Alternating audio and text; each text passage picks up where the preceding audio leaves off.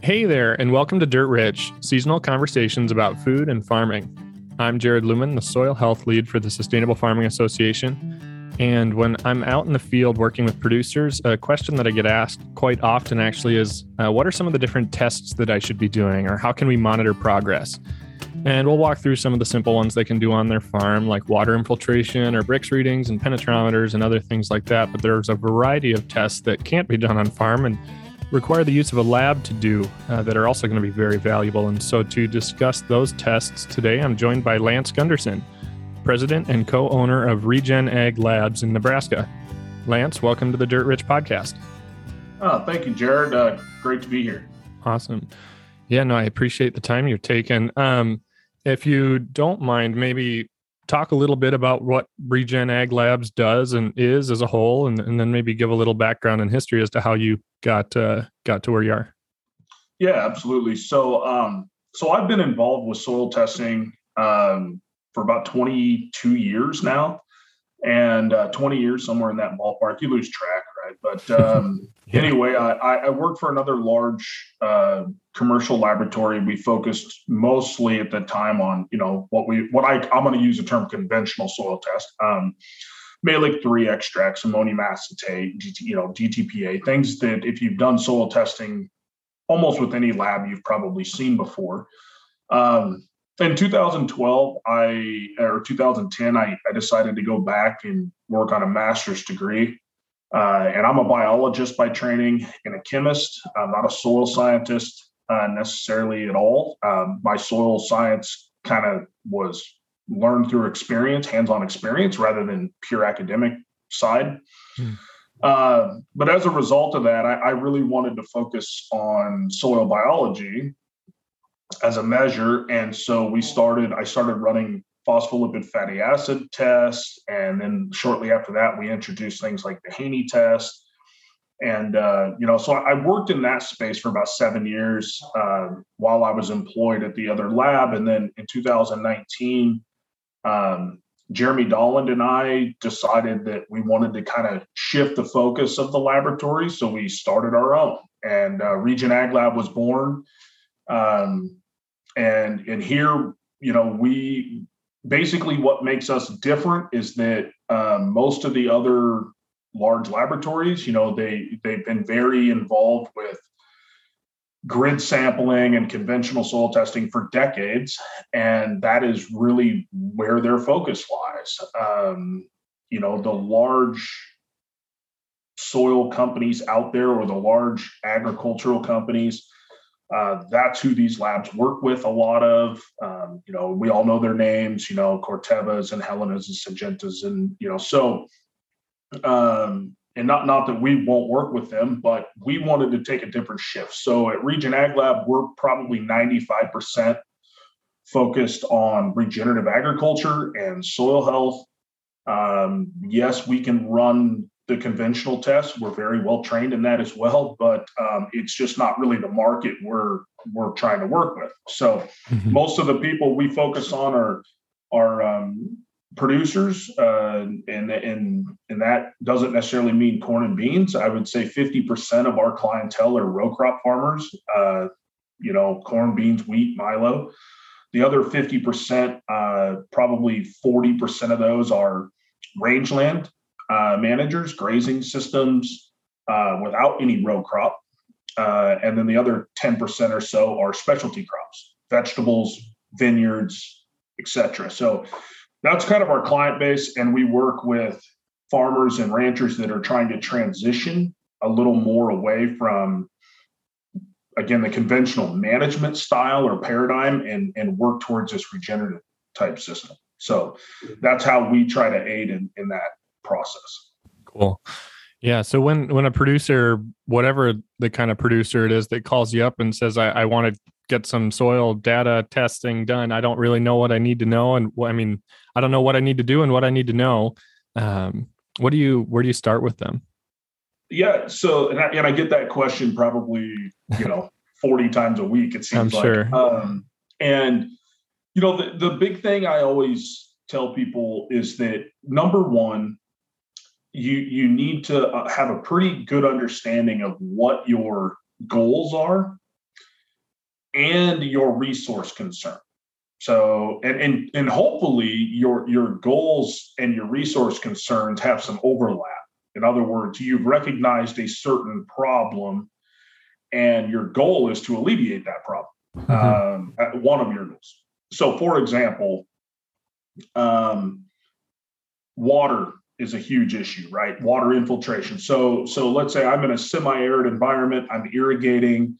I'm growing cereal crops or even some other grain. And one of my resource concerns, my observation as a producer is that, I've got drought and I can't get water to infiltrate my soil. It seems to be running off. And my goal is to stop that from happening, right? And so then we try to work with a set of tests and we give some recommendations. And for example, beyond a couple of those you mentioned as field measurements, right? Penetrometer, infiltration rate. We can do aggregate stability testing. We can look at water holding capacity, et cetera.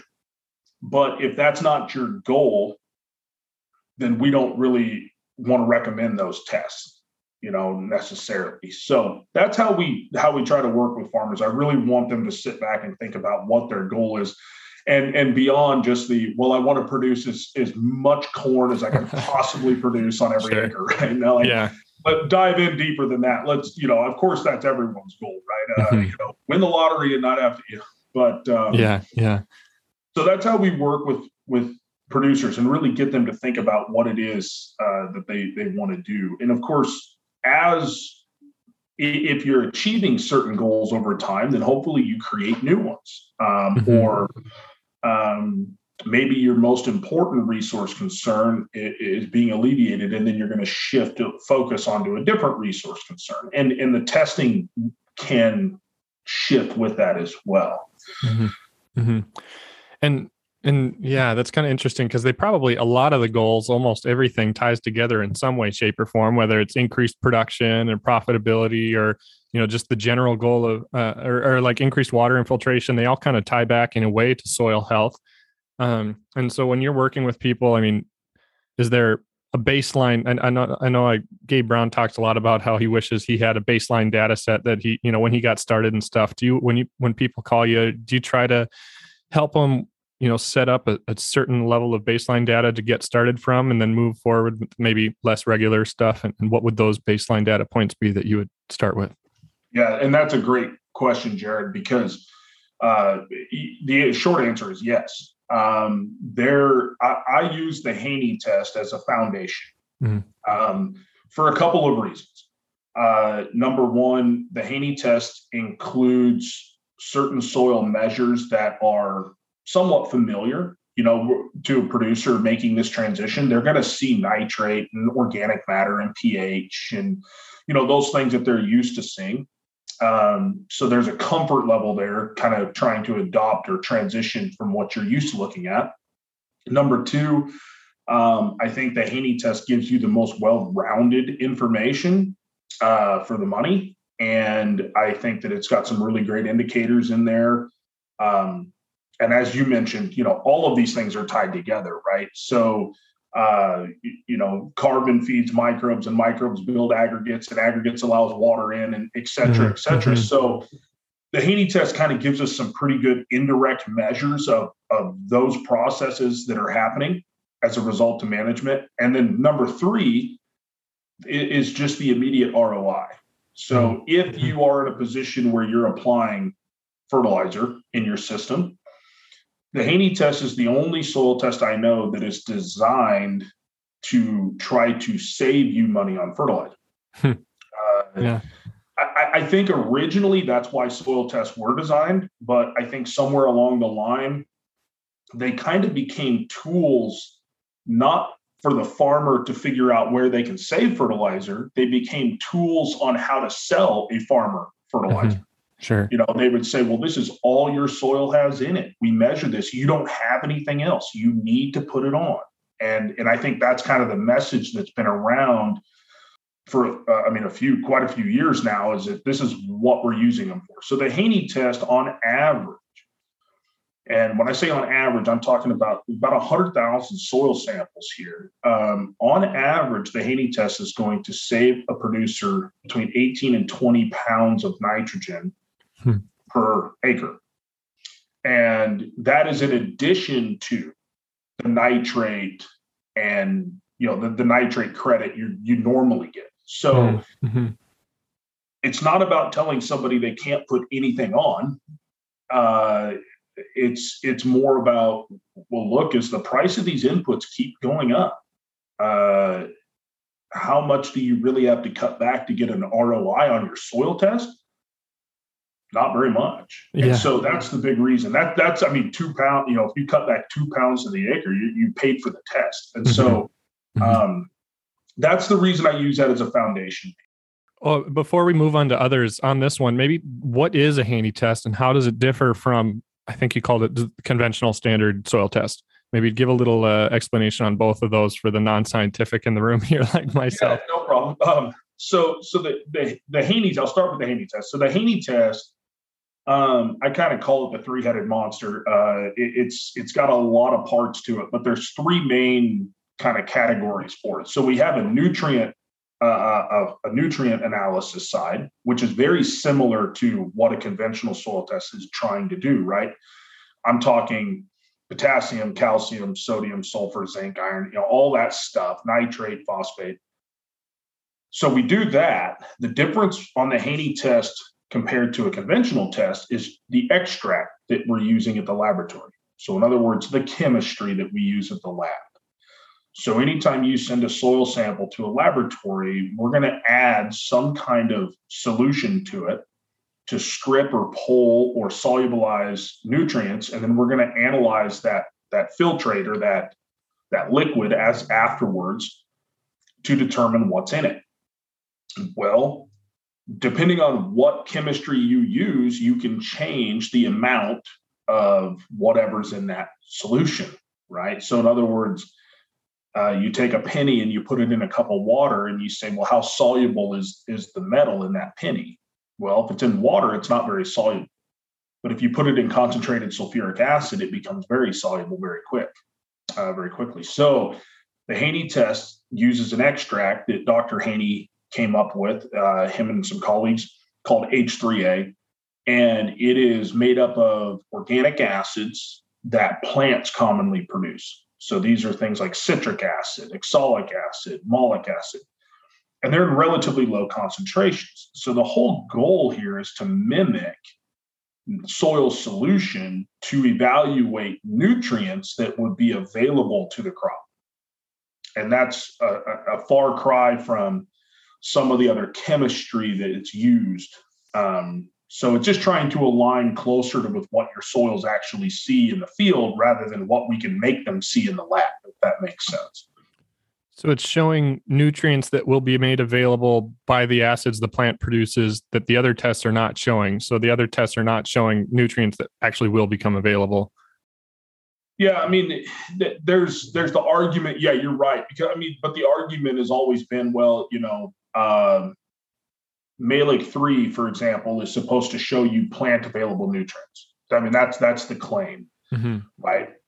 But the issue is that just because it's soluble in Malic 3 solution doesn't mean it's soluble in the soil solution, because your soil does not contain Malic 3.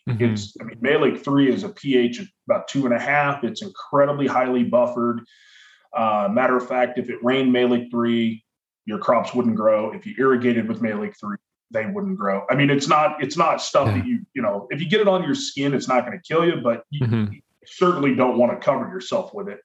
It'll burn. So that's the idea. The philosophy there is, it's just like, why are we using chemistry in the lab to optimize nutrient availability when that's not what's happening in the real world? What's happening then in the Haney test that is giving that, I think you said 18 to 20 pounds of N credit, that is not happening in the other test? Like, what's actually the difference there? So I mentioned 3 legs to the test. So the first leg that we just talked about, that's just measuring, the extractable nutrients using H3A. You're going to measure nitrate, measure ammonium, and all that stuff. So the additional credit comes in from the other side. Okay. So when we run a conventional soil test, we make the assumption that all the nitrogen in the system is nitrate. And that is going to be your credit. So if your crop requires 200 pounds of nitrogen and you have 20 pounds of nitrate in the soil, the recommended fertilizer amount is 180 pounds of nitrogen. But not all the nitrogen exists as nitrate. Most of it doesn't exist as nitrate. And so we've got amino sugars and just straight amino acids, and we've got full enzymes and proteins. So all of that collectively is what we would call organic nitrogen. It's not mineral nitrogen. That's nitrate and ammonium. That nitrogen is tied to carbon.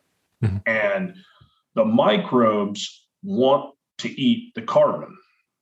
And just like you and I, when we eat carbon, we give off waste products, urea, manure, etc. And a lot of that has to do with excess nutrients that our bodies don't need. So for microbes, when they eat carbon, if there's nitrogen tied to it, protein tied to it, essentially, they can release that. And that process is called mineralization. Mm. So bacteria have a tendency to hold on to a lot of nitrogen. When they eat things, they have a very low carbon to nitrogen ratio, around 3-1, where corn at maturity is around 80-1. So we think corn requires so much nitrogen because the money we're spending usually to buy it. But bacteria, by and large, have a much higher demand for nitrogen, pound for pound. So the way it gets released then is that other organisms eat bacteria. They graze on bacteria, namely protozoans, and protozoans have a C to N ratio of around 15-1. So the Haney test is evaluating the food. Now, we use water as an extract. We're just evaluating how much water-soluble carbon is in the system. That's the food. So it's a subset of organic matter. That's what the microbes have access to. How much organic nitrogen is tied to that food? Mm-hmm. And then we get this ratio, this carbon to nitrogen ratio of the food. In other words, it's a balance. You're just looking at a balance between energy and nitrogen, protein, like balancing a ration for livestock. Mm-hmm. And then when the microbes consume that and they're consumed, we have nitrogen potentially being kicked back out into the system as mineral nitrogen. And that's nitrate and ammonium again. And that's available to the plant. That's where that cycle gets completed. We kind of circumvent that biological piece most of the time, and we just dump the fertilizer on and we try to make it linear, right? Add the nitrogen goes into the crop leaves the field, and then bring fertilizer back in. That's how we complete the cycle. Well, there is a cycle happening underground as well. So the Haney test uses a water extract to evaluate that. And then it also uses respiration. So soil respiration as an indicator of how many microbes you have. Mm-hmm. So the more microbes you have, the greater the potential for microbial activity. When they're active, that's more work they can do. Mm-hmm. And the work they're doing is part of the work they're doing is cycling these nutrients, right? From the organic material, the plant residues. So we just collectively, we call that decomposition. Mm-hmm. But that's what they're doing. And so then we calculate how much organic nitrogen we believe is going to be released based on how many microbes you have, how much organic nitrogen you have. The credit won't be higher than what we can measure on the test. That's the conservancy that's built in, because we know that it's a continuum, mm-hmm. right? We're just looking at it as a snapshot. That's a conservancy. But that release credit, that organic nitrogen release credit, is the average additional credit I gave you at about 18 to 20 pounds per acre. Okay. So that's in addition to the nitrate credit we're already getting. And that's where that difference comes in. So I want to say what I heard, and you can correct me on what I misheard or misunderstood. Then, so there's nitrogen or protein attached to carbon that's in the soil there that is currently in the conventional systems not being accounted for in any way because in their current form, they're not available to the plants. But biology can break them down, consume the carbon, release that nitrogen, and make it in a plant available form. And that's what this test does is, along with that respiration test, is calculates roughly, estimates how much activity will actually happen, how much breaking down of that, and how much nitrogen will be released to the plant. Absolutely. Spot on. Okay, so a follow-up question then on this, that I don't know how it connects, but if our goal is to try and get carbon in the soil, how does increasing biology consuming carbon, is that benefiting the soil then as we consume carbon? Or is that I'm Jared, I'm really glad you asked that question. Okay. I really am, because I haven't fully formulated it. So as long as you sound like you know where I'm at. I think I know what direction you're going here. Okay. I think in a nutshell, it's this. If we're trying to build carbon, save carbon in the soil, then why on earth do we want microbes to consume carbon and release it as CO2? Right? Yeah. Well, much better stated. Very, very valid question. So here's my analogy for this, and for anybody out there who's ever heard this talk, this what I'm going to say is going to line up with this. But Keith Burns with Green Cover Seed does an amazing talk, and I just loved it. And it's called Carbonomics. If you haven't seen it, look it up. But what it is it's talking about carbon as the equivalency of money, currency, that drives the system. Okay. So think of this biological system as an economy, right? So right now there's so much focus on carbon, and everybody says, okay, we want to take carbon from the atmosphere, gas phase, shove it through the plant, liquid phase, and put it into the soil, solid phase. And we want to leave it there forever. Right? Yep. Well, that is not the way economies work. It's got to be cyclical. And I say this, can you imagine what would happen if everybody in this country took their paycheck next month and locked it up in a vault and never touched it? We would crash the economy of this country and the world overnight. And maybe, honestly, maybe that's what we all need to do. Maybe that's what we need to do. We need a hard reset, right? Yeah. Everybody just stop spending money. But the point is that's what happens. Sure. And so we want microbes. They're the workers of the economy, of that soil economy. The microbes, the macroinvertebrates, the fungi, all of those things, those are your workers inside that economy. And that's also the reason why diversity is so important. Because if you look at a community, anywhere you live, you think of a community, and I always joke, because I said, imagine if you had a community of 10,000 people and every single one of those people was a lawyer. Well, how well does that community function? Not very well. You just have a whole bunch of people handing each other $300 an hour to talk to them. That's it. I mean, and nothing ever happens. So we want diversity in the community. We want the community. We want the people in the community to work and have jobs. And guess what creates jobs? Money, right? Very few people are going to work every day for nothing. So money drives the system. Carbon drives the system. So here's what actually happens is it, just like money, if I want to save money and I want to put money in my savings account, I've got two ways to do it. One way is to spend less. And that's kind of the idea of why do we want the microbes eating? Because we want them to spend less. The other way to do it is to increase your income.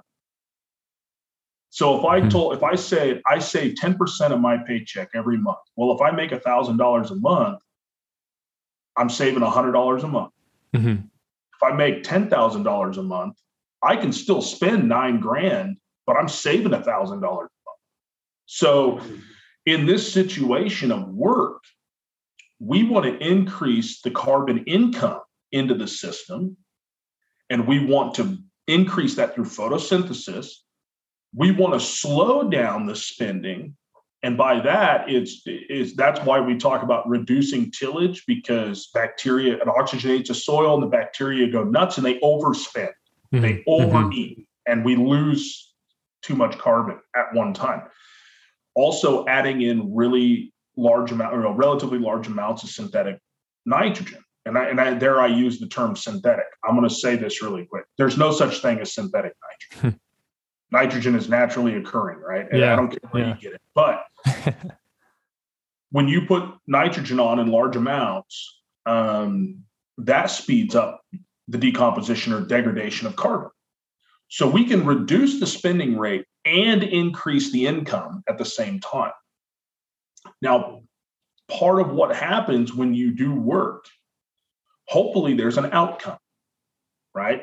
We all go to work and we hope that there's an outcome to that work. And some days we kind of question what the outcome may be, but there's an outcome to it. And the outcome in this system is that some of, and it's a really small fraction, but some of this carbon becomes very difficult to break down. It gets invested, if you will, into all kinds of things, and they're locked up long term. That is where your stable carbon pool comes from. And it's kind of like you and I taking a portion of our paycheck and maybe putting it into a 401k, right? Sure. There's penalties if you take that back out. You've made the commitment. So that stable carbon pool is made up of mostly dead microbes and really complex carbon compounds. And when I say complex, I mean decomposition is an ugly process.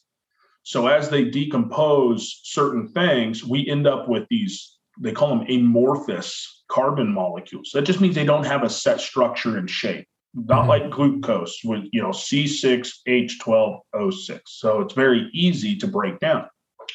Those are the things that are left behind. The rest of the carbon goes out. The other outcome of this work then is aggregate building,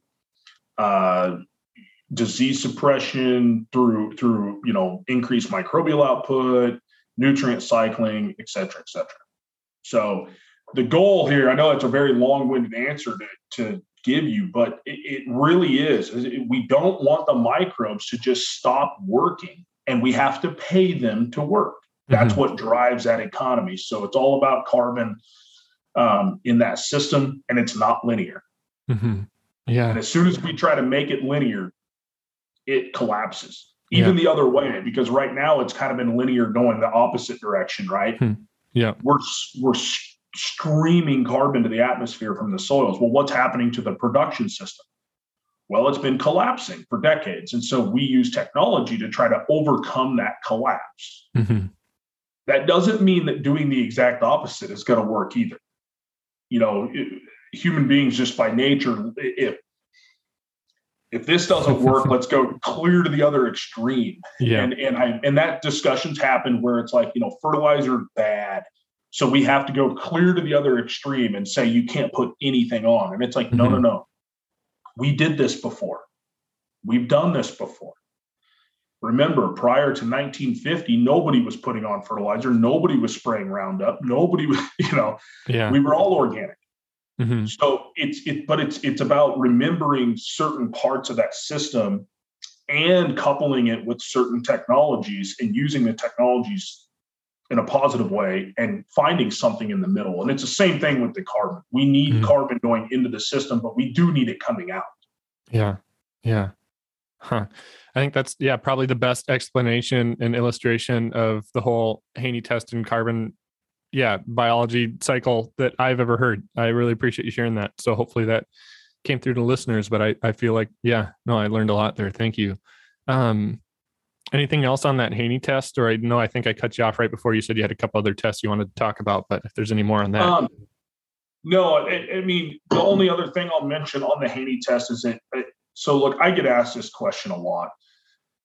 How do we, establish a baseline? So we discussed, the Haney test for me is the foundational piece, right, that I like to use. Now, I'll quickly mention the other two tests in this context. Phospholipid fatty acid analysis, or PLFA, which is a microbial community analysis.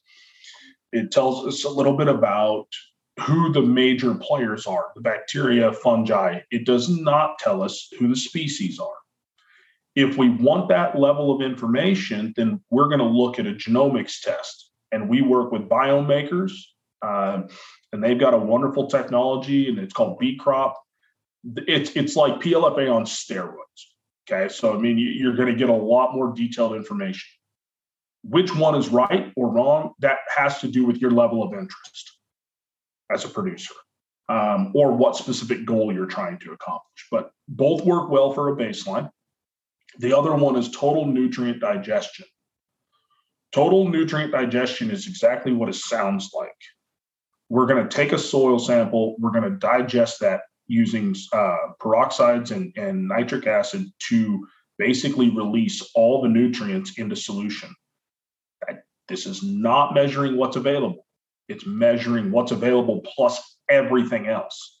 But we're going to analyze that soil for phosphorus and for potassium and calcium. Because I often hear this is that say, well, my soil doesn't have any phosphorus in it. Well, no, it probably does. It probably has a lot. It's just that you don't have access to it. Your plants don't have access to it. So that's like measuring your net worth. The total nutrient test is measuring your net worth. So if you're on the farm and you say, I've got this land and this equipment and all this stuff, my net worth is $3 million. Well, that doesn't mean you can write a check for $3 million tomorrow. Mm-hmm. Yeah. The Haney test is measuring what's in your checking account. Okay. And so that's the big difference between those two. The Haney test, just like with economics, it's more important to check the balance of your checking account more often than it is to reevaluate your net worth. So the total nutrient digest test, the PLFA test, if you're going to use them as a monitoring tool, it's generally every 3 years on average. So this is not something we're going to run every year. The Haney test is kind of an annual type thing, typically, because we can use it for management decisions, especially when it comes to fertility. Okay. So that's kind of the three that I really use as a baseline, and then typically recommend as a baseline. And then, Jared, the other thing on the Haney test, this is kind of the next step. So the other question I get a lot is, how do I track progress? How do I know how well I'm actually doing? Mm-hmm. And there's a lot of numbers on the Haney test. It's difficult because some go up and others go down. And that makes sense, right? Because again, biological system, and if one of these numbers goes up, it causes the other one to go down and vice versa. And so there's a cascade effect. So it can be difficult to really discern how this is working. So Rick Haney, Dr. Rick Haney, love that man, known him for 12, 13 years now, was lucky enough to hire him about a year ago. So he works with Region Ag Lab as the chief scientific officer.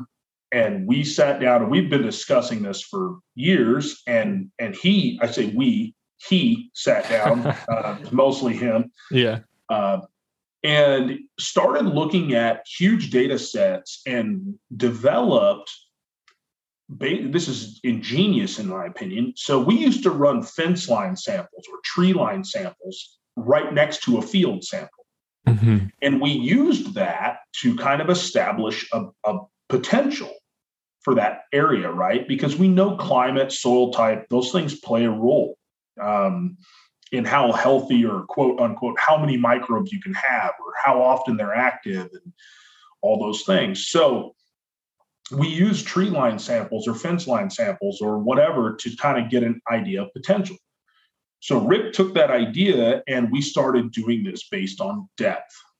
So now we have the option. We can run a Haney test on a 0 to 6 inch sample and a 6 to 12 inch sample in the same exact field. So you're running a separate Haney test here and a separate Haney test here. The 6 to 12 serves kind of as your inherent baseline. Mm. It's going to be influenced by climate, soil type, somewhat with management. But gas exchange at that 6 to 12, remember, we need oxygen and all this stuff. It's always going to be limiting compared to the 0 to 6. And so we use the 0 to 6 as your management zone. And the larger the spread between those two, and it's not just on the soil health score, it's a whole, I think it's a whole bunch of different metrics that we plug into this algorithm. And the difference between the two basically grades your farm against your farm. So it is scoring you against yourself. And it's not even the entire farm. It's on a per field basis if you want it to. Mm-hmm. Completely independent of your neighbor, completely independent of your state and your county. Now, your numbers are going to be influenced by your state or climate. But again, the comparison's being done within that same climate. Mm-hmm. It's being done within the same soil type. And so you're not being, for the most part, yes, the subsoil can be a slightly different, but sure. But the point is that you're trying to reduce that. So instead of trying to lump everything together and say, okay, these three counties are all going to be compared to each other, or these 3 states or this region, right? Because too many producers say, well, it'll work there, but it won't work here. Mm-hmm. No, it will work here, and we're going to show you. And you're only going to be compared to yourself. And that's been a really kind of a new thing that we're pushing. And I've had some people say, well, okay, but now I got to run 2 Haney tests. Well, yeah, but it's like subsoil nitrate testing. You don't have to do it at the same frequency that you do the topsoil sampling. So we're not just saying you got to double the number of samples. No, that's not it at all. The other thing is that the subsoil nitrate or the subsoil test, that additional test, usually it gives us on average 10 additional pounds of nitrogen that we weren't getting credit for before. So if you're going to use that and account for that 10 pounds of nitrogen across 40 acres, 400 pounds of nitrogen pays for a $50 test pretty quick. Yeah. So that's just something very interesting that he's been developing, and we've got a number. Again, I say he's got a number. Region Ag Lab has a number of calculations now that we can do. The Haney test didn't change. We just had a lot of data and we had a lot of management history. So we were better able to produce some of these scores and algorithms. It's kind of as interpretive pieces to the test. And so these are just additional add-on. There's a dynamic carbon one. There's a water quality index one, an organic nutrient density index, and things like that as we're continuing to develop. Fascinating. Yeah. Don't really have a follow-up to that. That's pretty cool. Well, I just wanted to throw it out there because it is. So many people ask that question. They say, well, how can I track progress? And there's so many metrics, right? And then they say, well, we had a drought this year. Right. And your 0 to 6 and your 6 to 12 both experienced drought. Mm-hmm. Right. My neighbor's got this or this. So we just tried to come up with a way to let the soil data tell us how well it's doing. And somebody might say, well, I needed to till this year. Mm-hmm. Okay.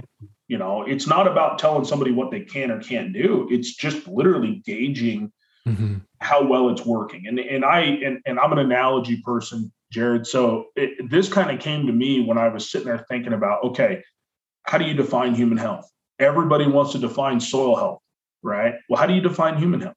Well, you can't. It's different based on the individual. However, we have certain metrics that we deem as indirect measures of somebody who's physically healthy, or certain behaviors on the mental side for mental health, right? Mm-hmm. Or unhealthy for that matter. Cholesterol, weight, height, blood pressure, those are measurements that we have kind of ranges for. So we're using the Haney test as your set of measurements. And then the outcome of those measurements, we might tell somebody, well, here's the concern, your carbon to nitrogen ratio is out of whack. It's like a doctor saying, well, your blood pressure is too high. And then they recommend that maybe, this is always the general recommendation, but, try to sleep better and exercise more and eat better, change your diet. Yeah. But what they don't tell you is, okay, tomorrow morning, you're going to get up at 6 a.m. You're going to go for a 2-mile run, and then you're going to eat this for breakfast, and you're going to have this for a snack. And you're going to, it's more general than that. And so we're trying to do the same thing to say, here are the concerns. Here are some potential options that you could use as a manager to address this concern. You choose what you think works best for you, implement it, and then we'll come back and remeasure. So that's like going back to the doctor a year later and they say, hey, whatever you're doing is working, keep it up. Or, you know what, this isn't working and maybe you should try something different. Right. So we took that approach to this because I know sometimes it's funny because a lot of producers I talk to say, I don't like to be told what to do. I don't want anybody to mandate how I have to farm. But then they also say, tell me what I should do. What would you do? And it's like, well, that's hard to address. So that's the approach we take. And then when a producer says to me, well, I think I want to try this. I've been researching this and I want to try it. I'm not the person who's probably going to give you the best implementation advice on that. But because I work with so many producers in this space, I can generally find somebody who's relatively close, similar climate, who's done the same thing you're wanting to do. And I try to get you connected with them. So that way it's farmer to farmer, peer to peer, to say, hey, because don't ask me how to calibrate your green drill. Yeah. I don't know how to do that. Sure. Well, bringing this back a little bit to the producer and what the steps they can take, if they're saying, okay, I'll start taking these tests and things. Are there certain considerations they need to make as far as time of year, time of day, temperatures, things that are relevant to, I think the 3 main tests you talked about, Haney, PLFA, and total nutrient digestion. Any thoughts on that? Yeah. So I'll handle the easy one first. Total nutrient digest. It doesn't matter what time of year you do that test. It makes zero difference. The only thing is that if you are going to want to compare 2022, 2025 depth, sample depth is important. So if you say you're going to pull a 6-inch sample, it better be 6 inches. And then you want to stay with that depth again. That brings us to that point. What depth should I do it? Well, again, there's no right or wrong here. It's the answer is how deep do you want to evaluate your nutrient profile? If you know that you've got really deep soils and you're seeing, you believe you've got roots going down to 3 feet or more, I would probably recommend trying to pull a 3-foot core and running that total nutrient profile. The plants are using nutrients to that depth. Right. Again, the reason why we sample 6 and 8 inches for fertility samples is because that's what everything was quote unquote calibrated to, plow pan depth. Okay. But for total nutrient digest, we're not making fertilizer recommendations off that test. This is just an evaluation. So you can do it to whatever depth you want. You just want to be consistent. Now for PLFA and Haney tests, obviously, biological tests, and biology is greatly influenced by temperature and moisture, right? So typically what I say is that we can run the tests on a sample pulled at any depth and at any time of the year. The test will work. However, it may not be as meaningful. So I've got some people that really they do most of their fertilizer application in the spring. And so we're typically saying pull samples in the spring, at least 2 weeks before you need to be making your decisions. The lab, it takes about 2 days from when we receive them. We hope the soil temperatures are roughly, 50 to 55 degrees or warmer. But again, Minnesota, Canada. I've had people call me in Canada and say, well, if I wait for 50 degrees, I've got a 1-week window and it's in the middle of August. So it's not, again, beyond that, it's just consistency. Make notes about the general conditions. Wow, it was really hot this spring. or wow, it was excessively dry or wet. Just make notes of those things. Because if you get 3 or 4 years and you're seeing this trend line and you've got 1 year where things just kind of fall out of line a little bit, you've got some general notes to say, okay, well, it was incredibly dry that year until June, and we sampled in May, and that, so there is no right or wrong. It's consistency is the most important thing. I do try to avoid the extremes, which usually means January, February, especially anywhere north of Oklahoma. And then also, July and August, Sure. Especially when you get south of where I'm at, I mean, it's just too hot, or it's too cold, and it's just not a great time to do it. Okay. So are there any common, mistakes or things that people do wrong when taking some of these tests that it would be really easy to do if you didn't know what you were doing, or, any thoughts on that? Yeah, I don't know. It's hard to identify those mistakes when you get a bag of soil. You're not doing the testing yourselves at the moment. Right. Yeah. I'm not pulling the samples. But I would say probably one of the largest mistakes is just depth. Sure. Consistency on depth. The reason why the depth part is so important is because when we calculate the amount of nitrogen you're going to get as a credit. Now, this is true even of conventional soil tests. So when you convert parts per million into pounds per acre, it's based on depth. So if you say I've got 10 part per million and the soil depth was 6 inches, that credit is 18 pounds. But if you tell me it's 8 inches, that credit is 24 pounds. If you tell me it's 10 inches, it's 30, so sure. That it just changes the amount of credit. So if you're not, if you tell me you're pulling 6-inch samples, but you're only pulling 3-inch samples, whatever nitrogen credit we give you should be twice as high as what or half of what you really have, So you set yourself up to potentially being shorted on one side or putting on more than you really needed on the other. Sure. So that's important. The other thing I'll mention is that I get this question quite often too, which relates to this is, well, how do I determine a sampling area? And the answer to that is really, again, kind of dependent on your goals. If you just want the average of the field, you're going to want to take 10 to 15 cores and mix those together to make one sample. But you want to do it in a way that is going to represent the average. So now that average can be based on soil type.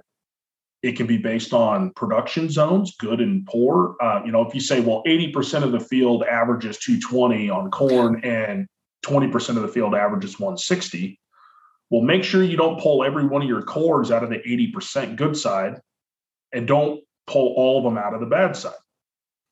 So, if you're going to pull 10 cores, take 8 and 2 proportionately, and again, it's not hardcore. Like you don't have to sit down and crunch it. Just same thing with topography. I don't know what that is in Nebraska. All the fields are just flat and huge, but you can do it on topography. You can do it on soil types, and if you ever want to compare, that's when you need separate samples. If you want to compare the high production to the lower production, completely separate samples. If you want to compare soil types. So just thinking those things through a little bit, because it does change how those results are interpreted. In other words, what does that sample truly represent?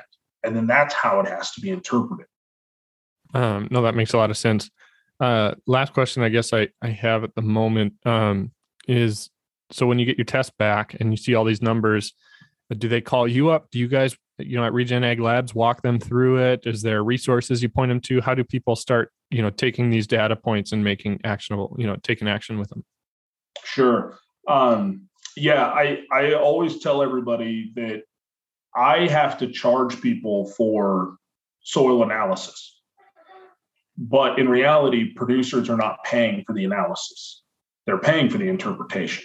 And so Right now, the way it works is that people generally reach out to me. And when I say me, Region Ag Lab, and it might be myself, it might be Dr. Haney, it might be Emily Shafto, who works here with me and, is really getting more involved in that stuff. She does most of the results right now, so she can answer a lot of questions. We have a couple of guides or kind of resource guides that we will send people, interpretation guides. We are in the process of developing a more in-depth interpretation guide, and it's going to be a little more interactive, and probably there'll probably be a version of it that's online. So it'll do some real-time interpretation with you online. Of course, I also point people to things like this, podcasts, YouTube presentations, things like that to just keep familiarizing themselves with it. I mean, I have several people that have said, I've heard this information 6 times, but but it's just that repetitive nature of when they have time, they revisit it. Right. Yeah. So that's what we do. But overall, my goal is my goal is to either get an individual producer to a point where they're comfortable enough that they, we got to spend time interpreting 80% of it the first time. And then over time, that keeps getting smaller and smaller to where pretty soon it's a very detailed, specific question they might have, and they'll call and ask that question. And and we do that with agronomists as well, or consulting groups, because that's really the link. Nobody has, the farmer and the producer has the most intimate knowledge of their operation. Second in line is their agronomist or consultant that they've maybe worked with for a few years. I'm so far removed from exactly what you're doing on the farm. It's hard sometimes for me to bridge that gap and make recommendations. So we also want to train the agronomist, because the agronomist has a different perspective, or the consultant has a different perspective. It can offer new opinions. Sure. So yeah, we work with them as well, because we understand the interpretation is what people are really after. It's not the actual, it's not the data. Yeah. Not numbers. Right. Oh, that makes a lot of sense. Are there any other thoughts on this, conversation of producer soil testing that you'd like to share? Yeah, I mean, I guess the first thing that kind of comes to mind is look, I get this question a lot, as well as, how useful is the Haney test, or how useful is this test?